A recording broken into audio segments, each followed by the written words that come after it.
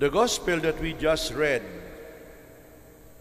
comes from chapter 8 of the Gospel of Matthew.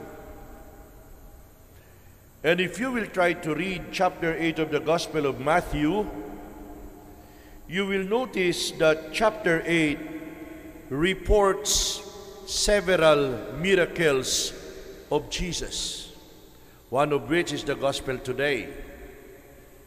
What are the other miracles of Jesus that we can read in the Gospel of Matthew chapter 8? The healing of the man sick with leprosy, the healing of the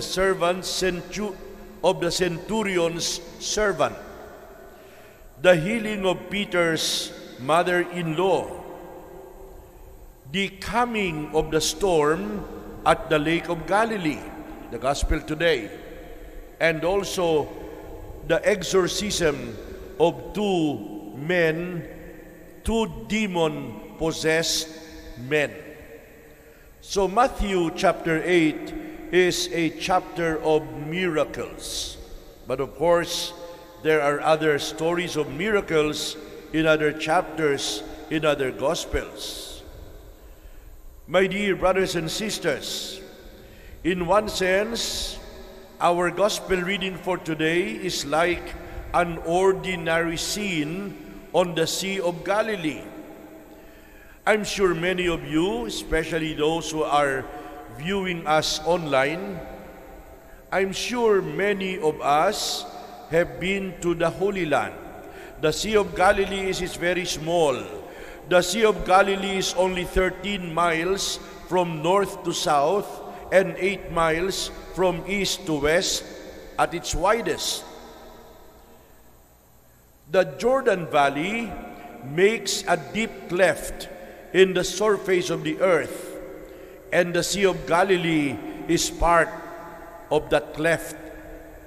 The Sea of Galilee is 680 feet below sea level, and that gives it a climate that is warm and gracious. But the climate at the Sea of Galilee also creates dangers. On the west side, there are hills with valleys and gullies, and when a cold wind comes from the west, these valleys and gullies, they act like gigantic funnels.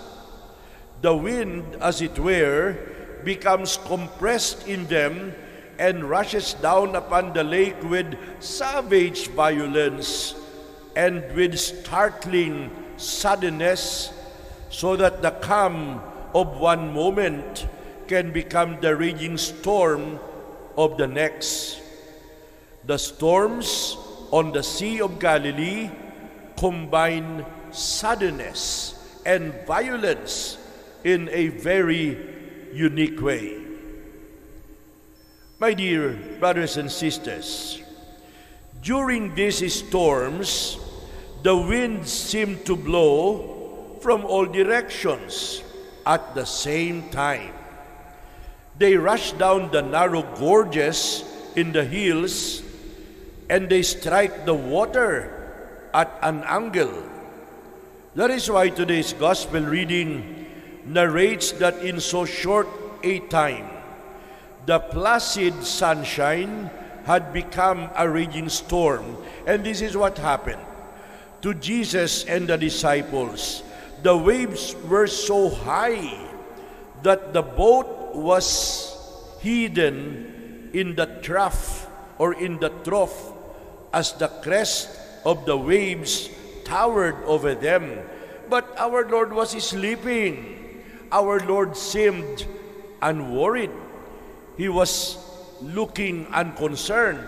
In their moment of terror and fear, the disciples woke him up. Can you imagine?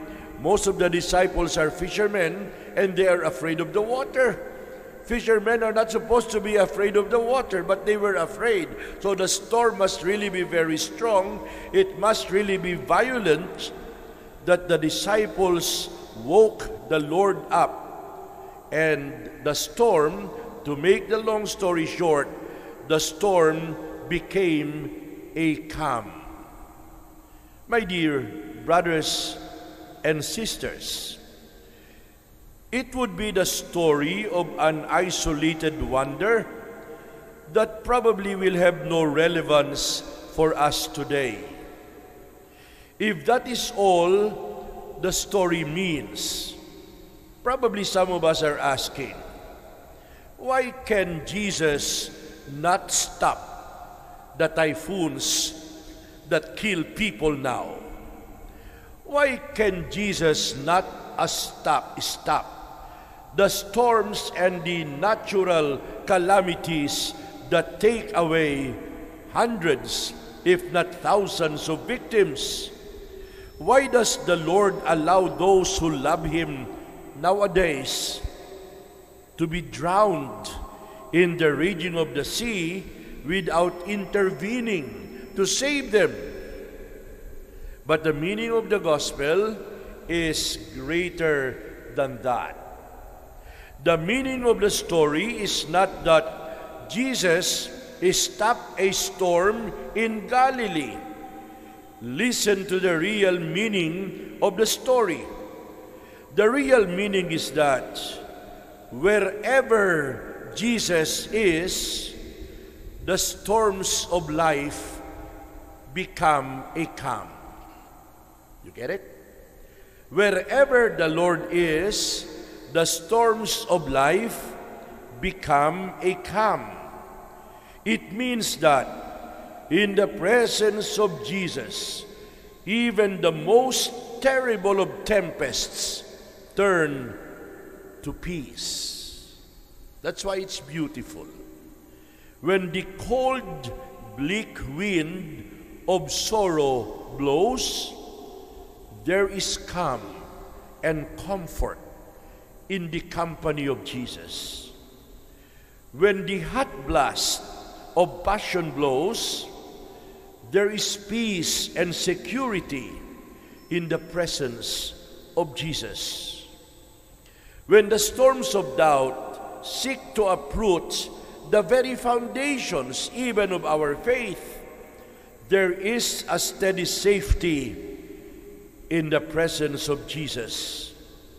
In other words, in every storm that shakes the human heart, there is peace with Jesus. The moral is that when the storms of life shake our spirits, the Lord is there. And in His presence, the raging of the storm turns to the peace that no storm can ever take away. I'll give you an assignment. I'd like you to sing today, later. You Google the lyrics of a song that captures the message of the gospel today. Do you know the song, You'll Never Walk Alone? I love that song. When you walk through a storm, hold your head up high and don't be afraid of the dark. Assignment. Sing it to yourself today and believe that wherever there is a storm in life, Jesus is there with us.